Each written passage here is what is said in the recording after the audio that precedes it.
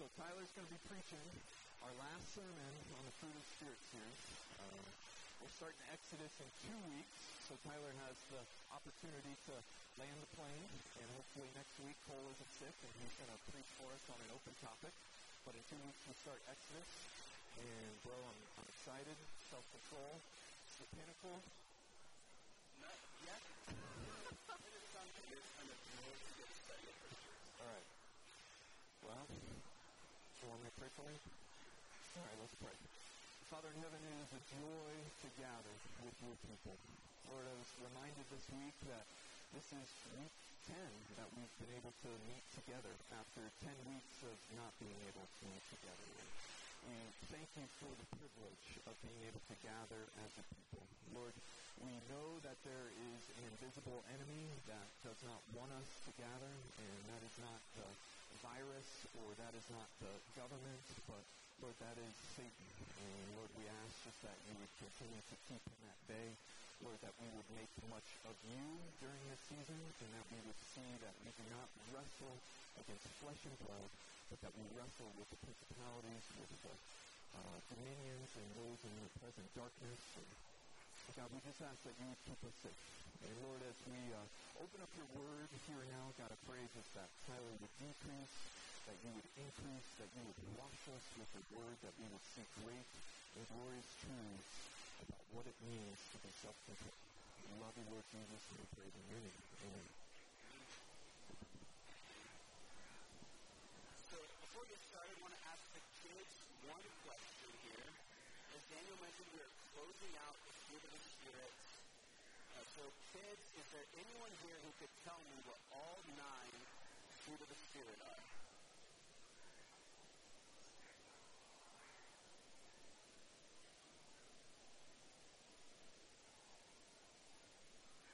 Great job. Yes.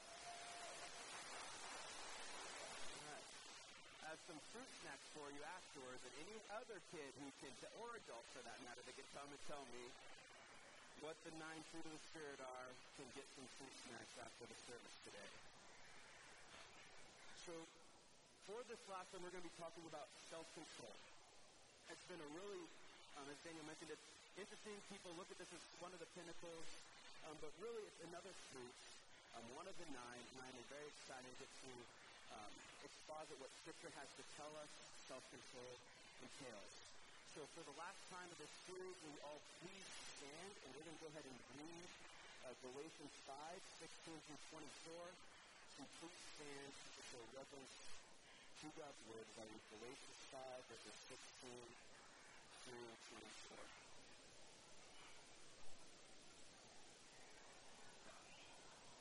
But I say, walk by the Spirit, and you will not gratify the desires of the flesh. For the desires of the flesh are against the Spirit, and the desires of the Spirit are against the flesh. For these are opposed to each other to keep you from doing the things you want to do. But if you are led by the Spirit, you are not under the law. Now the works of the flesh are evident: sexual immorality, impurity, sensuality, idolatry, sorcery, enmity, strife, jealousy, fits of anger, rivalries, dissensions, divisions, envy, drunkenness, orgies, and things like these. I warn you, as I warned you before, that those who do such things will not inherit the kingdom of God. But the fruit of the Spirit is love, joy, peace, patience, kindness, goodness, faithfulness, gentleness, self-control. Against such things there is no law. And those who belong to Christ Jesus have crucified the flesh with its passions and desires. Let's pray. Father, thank you for this word on the fruit of the Spirit. Lord, thank you for how you provided the Spirit for us, who is providing us the capabilities and the power to be able to develop fruit. I pray that this message is honoring to you, and that we may be able to continue to strive to be producing fruit as your Spirit indwells us and walk in step with the Spirit. In the sense that we pray. Amen. Let's do it. All right. So, I want to start talking a little bit about self-control, because that's the fruit we're talking about today, self-control, and a little bit about how is it perceived in our culture today. There's one side of our culture who perceives self-control as this evil thing. It's bad. Self-control is bad. To deny yourself your passions is evil. It's wrong. It's denying who you are and who you should be. It's characterized, I think, this is one of the old songs. I'm a country boy, grew up in southeast Colorado, and one of the songs I'd listened to there was the Tim McGraw song, I Like It, I Love It. Right? I want some more of it is how the song goes. The idea being that you like something, you love something, you naturally want more of that thing, and there's a lot of people, things, institutions in our culture that tell us if you deny that, that's wrong. And if you're another person who looks at something harmful in someone's life, and you tell them, hey, I don't think you should be doing that thing, you are also wrong. You are also evil. You are denying that person their pleasures, and not only that, you could even be denying that personhood, that person who their identity is. So that's one side of the culture. On the other side of our culture, we have some very strict people. We have people who pride themselves on their own self-righteousness, on all the rules, on all the ways they've been able to master their body, how they've been able to set these rules, like what Paul talks about to the Colossians, the people who say, do not taste, do not touch, do not handle. As Paul says, these things have the appearance of godliness, but they have no power to save. But some folks look at these rules and these strict guidelines that they set for themselves as their means of receiving salvation. Both of those standards are two extremes. Both of those standards are not what self-control is talking about. When we get to self-control in Scripture, a closer idea of it is with someone, Jocko Willink, who's someone who's an ex-Navy SEAL, and he talks about the idea of discipline. And he talks about discipline as self-control. He says it in this way, that it is discipline, it is self-control that actually produces freedom. But without self-control, you cannot be free. And you think of it in terms of a marathon runner. Every person is not free to run a marathon. You may want to have the desire to run a marathon, but you cannot run a marathon unless you put in the time, the effort, and the months and months of training to train your body to be able to run a marathon. Only after you put in that work are you now free to run a marathon. Similar thing with someone who strives to be a doctor. You aren't free to just go and open up a clinic and start trying to practice medicine. It is only the people who go to medical school, who learn, who spend their several years studying the human body, how it operates, how it proceeds, and only then can they start becoming free to be a doctor. So I believe that the idea that Jocko kind of presents as freedom, or self-control being the avenue to freedom, is more correct than what anything the world has to offer. However, it's still missing one biblical idea. It's still lacking one component. And that's, what is the purpose of our freedom? We are not meant to enjoy freedom for freedom's sake. I know that's kind of a controversial idea here in America, but we've been set free for a purpose. We've been set free to be able to submit ourselves to God. And any self-control that is not leading to you having the freedom to pursue godliness, to pursue righteousness, is not true self-control. Anytime you use self-control as a means to hurt someone else, or a means to hurt yourself, it doesn't matter that you have this control over your own body. It is not biblical self-control. So that leads to what we're going to be talking about today, how self-control is the fruit of the Spirit that leads to the freedom of submitting to God and enjoying His blessing. It is by self-control that we are truly free to now submit to God and enjoy His blessing. We're going to talk about this in three different questions. The first question being, what is self-control? So we'd like to start with defining that more fully. What does it mean to have self-control, to experience self-control? The third question being, how do we see self-control as exercised by Christ? So as we look to Christ as our example, what does He demonstrate self-control as? And then our third question, how do we practice self-control for ourselves? So starting off with the first question, what is self-control? One of the Stoics, Greek philosopher Aristotle, he posited that self-control was power over oneself. That's kind of what it is, the ability to master yourself, to restrain yourself, to control oneself. Or the Oxford Dictionary defines self-control as the ability to control oneself, in particular one's emotions, desires, or the expressions of them in one's behavior, especially in difficult situations. Once again, there's this idea of controlling, being able to show mastery that ability to dictate to yourself what you will do, how you will act, how you will think, how you will feel. Having control over all aspects of your life is what they talk about in self-control. However, self-control in Scripture is a little bit different. There's something lacking there. It's not simply enough for you to have the power or control over yourself if you use that power, if you use that control to destroy yourself or to destroy others. The biblical idea behind self-control goes to something more, goes to something greater. And that's mainly evidenced in these passages like what we have in Galatians. Self-control always appears alongside of the Spirit. We see self-control now being talked as a fruit of the Spirit, something that is produced by the Spirit. We are called to walk by the Spirit, be led by the Spirit, keep in step with the Spirit, all in Galatians 5 as it's talking about self-control. Or in 2 Timothy, it talks about you receive the Spirit of power, love, and self-control. So self-control is never something that is evidenced outside or away from, a part of the Spirit. Also in Scripture, we see self-control involves denying the passions of the flesh. We see that in Romans 12. Do not be conformed to the passions of the flesh.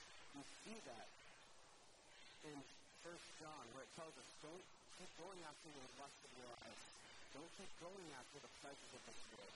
But deny this. Don't be conformed to that any longer. And we also see self-control as this battle. It's a battle between your flesh. It's a battle between your sinful nature. And then it's a battle of the Spirit. So it's these two sides that are waging war within our soul that Paul talks about very clearly in Romans 6, Romans 7, how there's these two spirits at war inside of him. We see that also in Galatians 5, the idea that there's two spirits. One of the flesh, or there's two spirits in going. One of the flesh that is trying to get you to sin, one that is contrary to God, contrary to what he wants in our lives, and one spirit that is of the Spirit of God, that is working inside of us trying to produce godliness through us.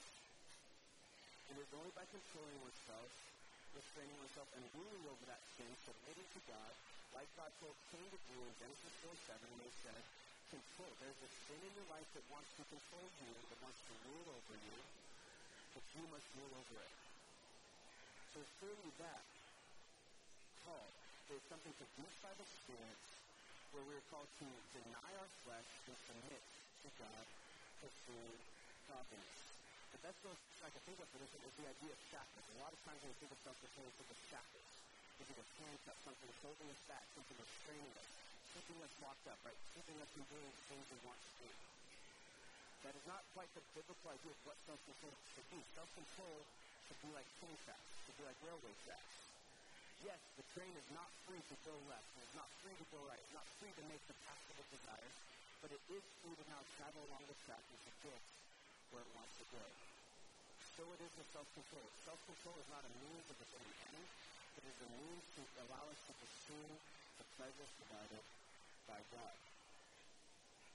So that's kind of what I believe we see here in what is self-control. Self-control, it is the exercise of submitting to God in all of our thoughts, our words, and our actions, such that you are no longer controlled by the flesh, but you are now controlled by the Spirit. So self-control is first started by being controlled by the Spirit. It also must start by being controlled by Christ. He is our example of what does it look like to be self-controlled. What is our example of what does it mean to be controlled by the Spirit. So how do we see self-control evidence in the life of Christ? Well, kids, we start by seeing the evidence in that Christ, the Son of God, God made flesh, the one who spoke the world into existence, submitting himself to his parents, to his mom and dad, to Mary and Joseph. That was the first way that Christ exercised self-control, when he was obedient to his folks, to his parents that God had placed in his life. We also see that in Matthew 4, verses 1 to 11. And I think we see that most expressed here in this passage of Matthew 4, 1 to 11. So I'm actually turn there and read this. So this is the temptations of Christ, because after Christ has been baptized, and now he's going out to the desert and he's going to be tempted by the devil, by Satan. So Matthew chapter 4, verses 1 through 10, when Jesus was led up by the Spirit into the wilderness to be tempted by the devil. And after fasting 40 days and 40 nights, he was hungry. And the tempter came to him and said, "If you are the Son of God, command these stones to become loaves of bread." But he answered, "It is written, man shall not live by bread alone, but by every word that comes from the mouth of God." Then the devil took him to the holy city and set him on the pinnacle of the temple and said, "If you are the Son of God, throw yourself down, for it is written, he will command his angels concerning you, and on their hands they will bear you up, lest you strike your foot against a stone." Jesus said to him, "Again it is written, you shall not put the Lord your God to the test." Again the devil took him to the very high mountain and showed him all the kingdoms of the world and their glory, and he said to him, "All these I will give to you, if you will fall down and worship me." And Jesus said to him, "Begone, Satan, for it is written, you shall worship the Lord your God, and him only shall you serve." So how do we see self-control evidence in the life of Christ in this regard? We see that Christ was not mastered by his stomach. Christ was not mastered by pride or arrogance, thinking that he could test God and dictate to God how to act.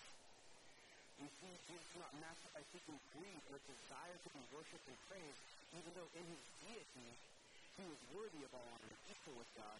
But in his humanity, it says he submitted himself to God and did not count equality with God a thing to be grasped.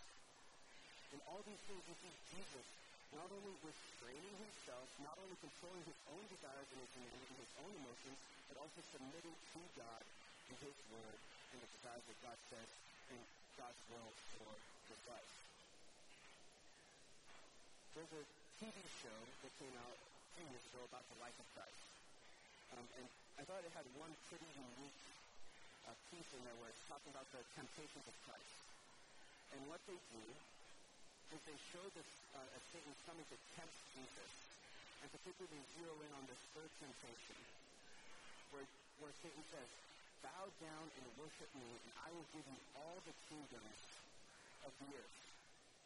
And they put right across each other this idea of what did God have in store for Christ, and what Satan was supposedly offering Christ in this moment, in this temptation. And so you see Herod, and you see him mocking Christ, having the soldiers beat Christ. And this is what God intends for you. Do you really want that? And then he goes to Satan saying, "Here's what I'll offer you." And it's Herod serving him. It's Herod washing his feet as his king. Or then it goes on to Pilate, and Pilate commanding that Christ be flogged, that his back be ripped of the flesh. That he sit there and force the crown of thorns as he orders the soldiers to put the crown of thorns on Jesus' head. And then he goes to what Satan says he's offering him. And it's Pilate down, serving Christ food, serving him drink. It's the Pharisees as they're all shouting, "Crucify him, kill the Son of God." Then it goes to what Satan's offering him, and it's all the Pharisees bowing down and worshiping. Or it's the soldier stretching him out, nailing his wrist, putting him up on the cross.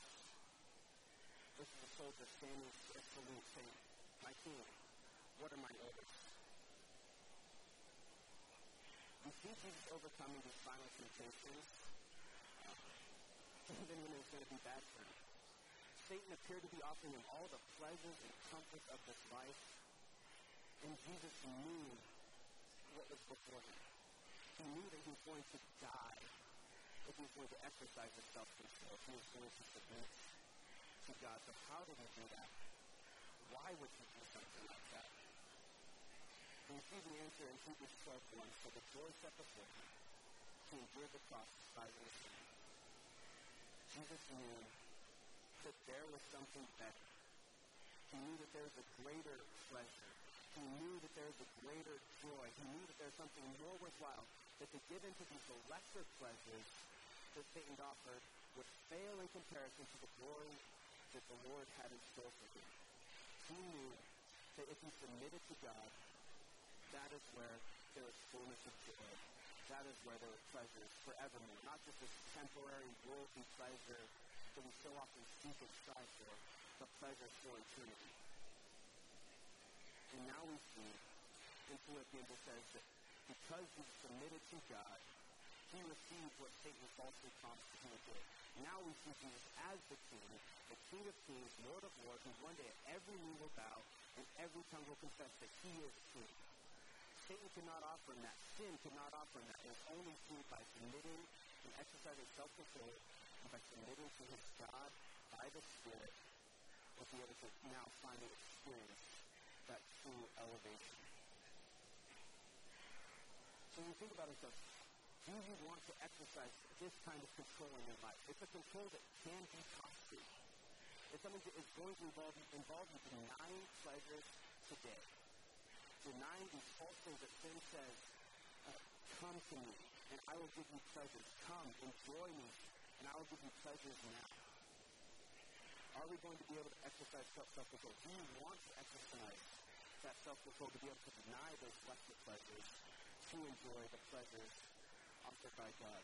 Do you want to submit to God? Christ did. Christ was able to because he was filled with the Spirit, because he knew that there was a greater pleasure, and he actively exercised self-control to deny any of these lesser pleasures and pursue the greater that is offered to him by God. So often we don't do this. So often we get caught up. We get convinced that those lesser pleasures are worth it. And so often we pick those lesser pleasures, those easy things, and we choose to enjoy those, and we choose to partake in those instead of enjoying God. I love this quote from C.S. Lewis. Like an ignorant child who wants to go on making mud pies in a slum because he cannot imagine what is meant by the offer of a holiday at the sea, we are far too easily pleased. The idea behind this being that God intends all the joys and wonder of being able to go on this luxury vacation, be able to enjoy the wonders of the ocean, be able to enjoy that. And instead we're content to go sit in our backyard, spray the hose on the ground, and make mud pies. There was nothing wrong with that. I enjoyed that as a kid. But that was all that was offered at the time. But the idea behind this is that we are too easily pleased. The Lord has offered us pleasures at his right hand forevermore in eternity with him, where he will be our God, we will be his people. And too easily we fall for those quick, instantaneous satisfactions in the moment, in the here, and in the now. We are far too easily pleased. Christ is not easily pleased. He was not easily pleased. He did not fall for temptations of the devil. He did not fall for the temptations of his own flesh. And but being controlled by the Spirit, he exercised self-control, and he now experiences the very pleasures of God. So that brings us to our last point here. How are we to practice self-control? And I believe there's kind of three things that we're called to, as we're called to exercise self-control in the same way that Christ is able to exercise self-control. And the first thing, and those things are going to be, at some point, to abide in Christ, to exercise discipline, and to be able to experience freedom. So there are three things I believe, because for us, if you're struggling with self-control, if you're struggling to, if you lack seeing that fruit of self-control in your own life, this will not be easy steps, because the three principles I believe is through Scripture, what it means to be able to exercise self-control. And the first one being to abide in Christ.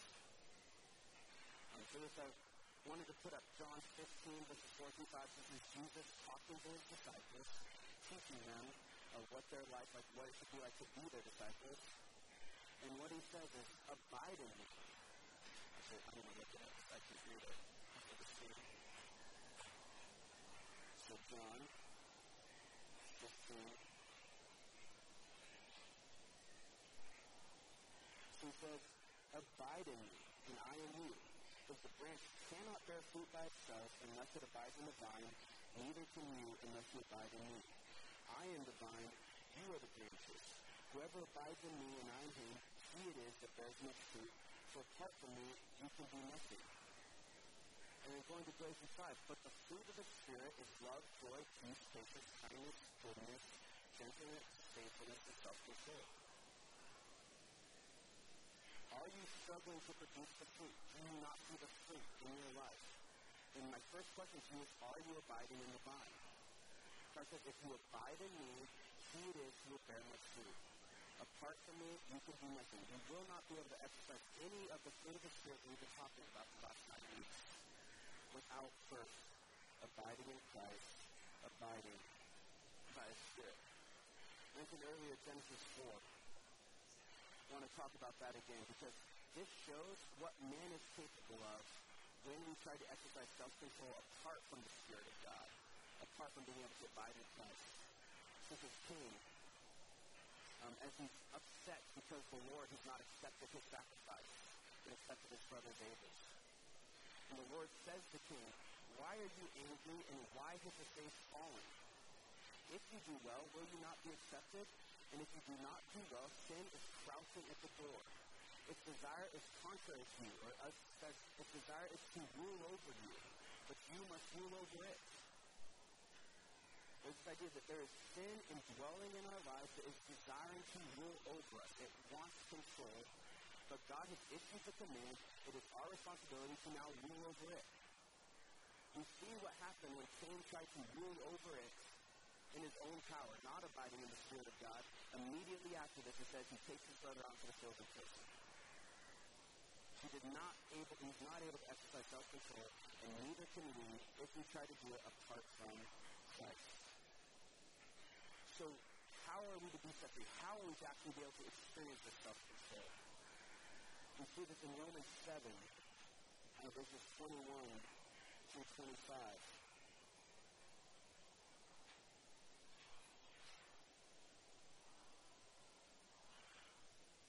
Where it says, so I find it to be a law that when I want to do right, evil lies close at hand. For I delight in the law of God in my inner being. But I see in my members another law, waging war against the law of my mind, and making me captive to the law of sin that dwells in my members. Wretched man that I am, who will deliver me from this body of death? Thanks be to God through Jesus Christ our Lord. It is only through Christ, it is only because of the work that Christ has done on the cross, that Christ has came and died for our sins, and that by repenting and believing in him, we can now receive freedom from this sinful nature, but we are still in the battle, like Paul talks about here, this constant struggle of the flesh inside of us wanting to rule us, and the Spirit battling on our behalf, saying, no, follow me, be controlled by me, walk with me, and you will be able to rule over the Spirit. There's a rule over the spirit of the flesh. Is that you this morning? Are you free? Have you repented and believed? Because apart from that, apart from Christ, you can do nothing. So I invite you first and foremost, put your trust in Christ, repent and believe in the work that he did for you, because like this verse says, apart from me, you can do nothing. What a wretched man are you if you do not have Christ. So apart from him, you can do nothing. We must receive the Spirit. What God says, what Christ tells his disciples, it is good for me to go, because when I go, you can now receive the Spirit. It is good for me to leave. It is good for me to die, to shed my blood, so that I can purchase for you the Spirit of God. So that I can now indwell, so that my Spirit can now indwell you. If you want to exercise self-control, the first thing is you must abide in Christ. You must have that Spirit indwelling within you. The very first week, Daniel gave an illustration about what it looks like to be controlled by the Spirit. And he posed the Spirit as the locomotive. If you're the same person, the Spirit of the locomotive is going to pull us along. I think that same illustration works well with my track analogy here, of the self-control of the tracks to which we are trying to pursue godliness. But if you don't have the Spirit, it doesn't matter if you're on the tracks, you're not going anywhere. We must first abide in Christ. We must first be attached to that locomotive. We must first be walking by the Spirit, being guided by the Spirit. Or else you have no hope. Next, as you abide, you're now called to exercise discipline. So first thing you must do is abide. Apart from me, you can do nothing. But as you abide, there are now still commands that God makes on our lives to exercise discipline, to exercise self-control. We see this in the commands of Galatians 5, to walk, to be led by, to keep in step with. Those are all verbs of doing, that we are called to be doing something. It is not doing something in order to earn our salvation, but it is doing something because we have been saved. As I said, we are saved by faith alone, but our faith is never alone. There is going to be a striving that you're going to have to pursue the Spirit of God by His plan of sanctification, that God decides to use us in this process of taking us from these wretched men that we are, justifying us by the blood of Christ, and now as we get to pursue sanctification, becoming more like Him, it is something that He allows us to partake with Him in that great work. We see other places where Paul talks about striving, training, working hard, training as an athlete, training to win, giving maximum effort, doing everything you can, having a life oriented around this thought of running your race well. The way I like to think of this is one hopefully kids will appreciate, is Spider-Man, right? Spider-Man is one of my favorite superheroes. I particularly like Tom Holland in the newest Spider-Man, but I appreciate the old Tobey Maguire version because that shows him getting bit by the spider, and then that next day he's like a superhero. His eyes start freaking out. He doesn't have to wear glasses. He gets super buff. He has a spider sense now. He can climb walls, swing legs, all of those wonderful things. And throughout the movie, you get to watch Spider-Man as he learns how to use all of these new abilities that he's now been given because that radioactive spider bit him. So it is with the Spirit of God. It feels weird saying that, but it's kind of true. Without the Spirit first is to indwell in us, and that now opens up the possibility that you have these powers, you have these fruit of the Spirit that you now get to exercise and mature. Without the Spirit, you're never going to be able to do any of that. Without Spider-Man getting bit by the spider, he can't climb walls. Without the Spirit, you cannot love. You cannot be patient. You cannot be at peace. You cannot exercise self-control. So it is that with that, as the Spirit has bitten us, we now have the ability to exercise these things. Now we have a responsibility, and we call it a joy to get to grow and mature as we use these gifts that have been purchased to us by the Spirit. And as we exercise that discipline, we now get to experience God's freedom. In Galatians 5, it says, "For freedom, Christ has set us free." This is a reference to the freedom from the law of works, freedom from sin, freedom from the domain of darkness. Those who are in Christ are free. But you are not free to continue to live that freedom for yourself. You are not free to continue to fall into sin. You are not free to continue to pursue the passions of your soul, the passions of our sinful nature. In Romans 6:20-23, we see, "For when you were slaves of sin, you were free in regard to righteousness." So it's saying, when you were slaves to sin, you were free in that you couldn't pursue righteousness. You were free of righteousness. You had no obligation to pursue righteousness, and you had no ability to pursue righteousness. But what fruit were you getting at that time from the things of which you are now ashamed? For the end of those things is death. You were free to die. That was a freedom that was offered to us by sin. It was a freedom to die, under judgment and condemned by God. However, because of what Christ has done, but now that you have been set free from sin and have become slaves of God, the fruit you get leads to sanctification, and it earns eternal life. For the wages of sin is death, but the free gift of God is eternal life in Christ Jesus our Lord. That is the freedom to which we have been purchased. That's the freedom that you get to experience each and every day as a believer, and that is the ultimate freedom that we are producing, that we are working with God and being able to experience more and more each and every day as we grow in self-control. We are now free, as an oxymoron may go. You are free now to be a slave to God. You are now free to be a slave to righteousness.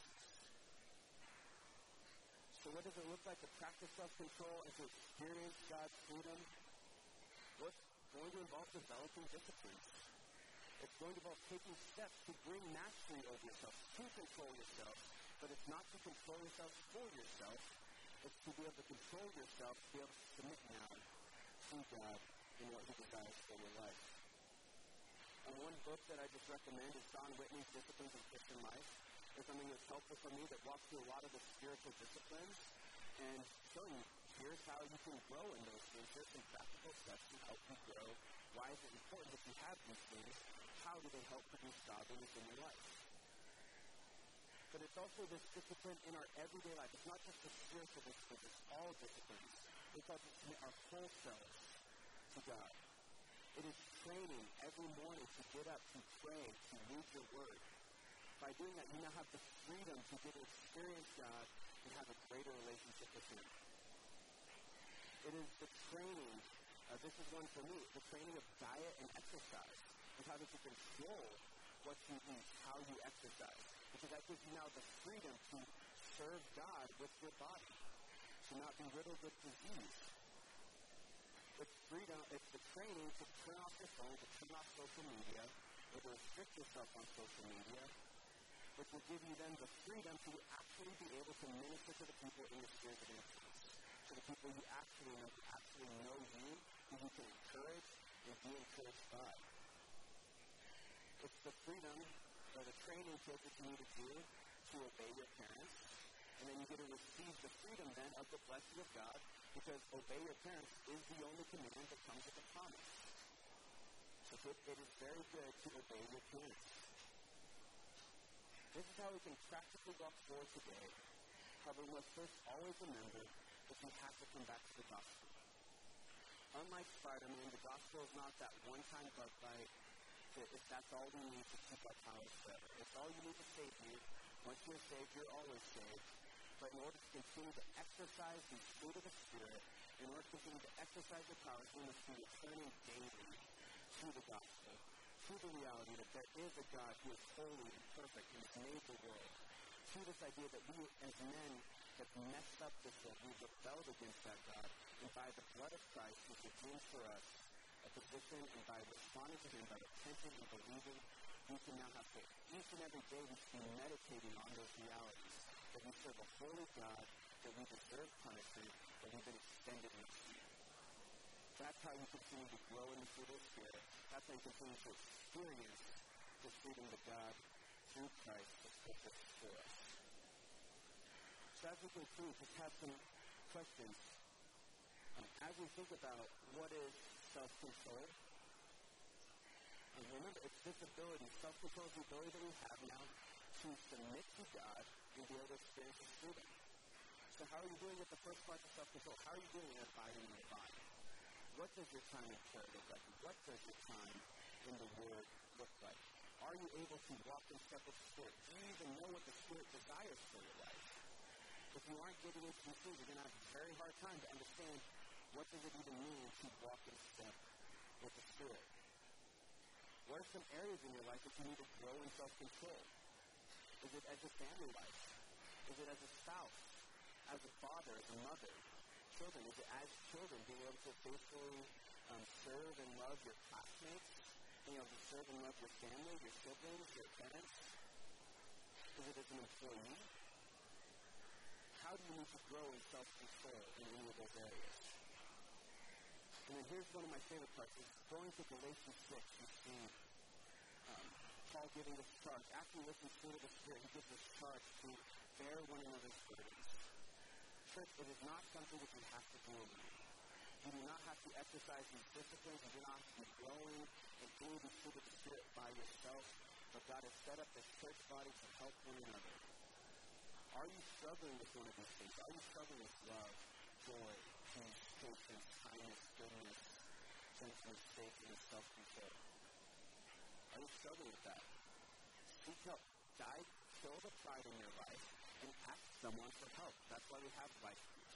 That's why we have these people who can speak gospel truth into your life, who can help bear that burden for you. Don't try to do this by yourself. Use the community that we have here, because that's what God intended it to be for.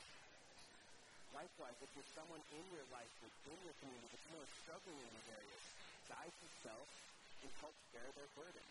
That means you are going to have to bear something. It is going to be challenging. There are going to be times that at one side it may be something as simple as a text, another side it may be late night, staying up with a friend, helping them through some crisis or struggle. Be willing to do those things for one another, to love one another. Moreover, as we wrap up just the fruit of the Spirit in general, is there any fruit that you've been challenged by, or anything that you've enjoyed just learning about as it's been fostered up there? Have you seen growth? I hope you've seen growth in the past 9 weeks of some of these different fruit of the Spirit as we learned about what they are. How is it evidenced in the life of Christ? And how can you continue to grow in those things? What do you need to continue working on in the coming weeks? Is it self-control? Maybe you're still working on love. I know I'm kind of in that boat where that first love one was, there's a lot here. But let's continue to grow. Even though the series is over, it doesn't mean we need to stop order in the fruit of the Spirit. Then who is around you that you need to share some of these ideas with, these truths with? Is it a coworker that's struggling with patience? Is it someone who's struggling with showing kindness? Is it someone who just seems to be at war with the world right now in the political climate that needs to know the peace of God that surpasses all understanding? Who is someone in your spheres of influence that you need to share some of these realities with? But above all, I hope that you remember that apart from Christ, you can do nothing. Apart from Christ, I can do nothing. Apart from Christ, you can do nothing. First, we must abide in the vine. We must walk by the Spirit. And as we do so, we can continue to grow, continue to mature in love, joy, peace, patience, kindness, goodness, faithfulness, gentleness, and self-control. Let's pray. Father, thank you for this message. Thank you for self-control. Christ, we thank you that you've evidenced it so well in your own life, who though you were God, who though you had every right to be worshipped and served here on earth as you deserved, you didn't do that, Lord. You came, you died for our sake. Lord, we just thank you so much for that. We thank you for this message on self-control. Pray that you use it in our lives, and that we may continue to grow in all the fruit of the Spirit as we walk by the Spirit, be led by the Spirit, and take a step with the Spirit. In Jesus' name we pray.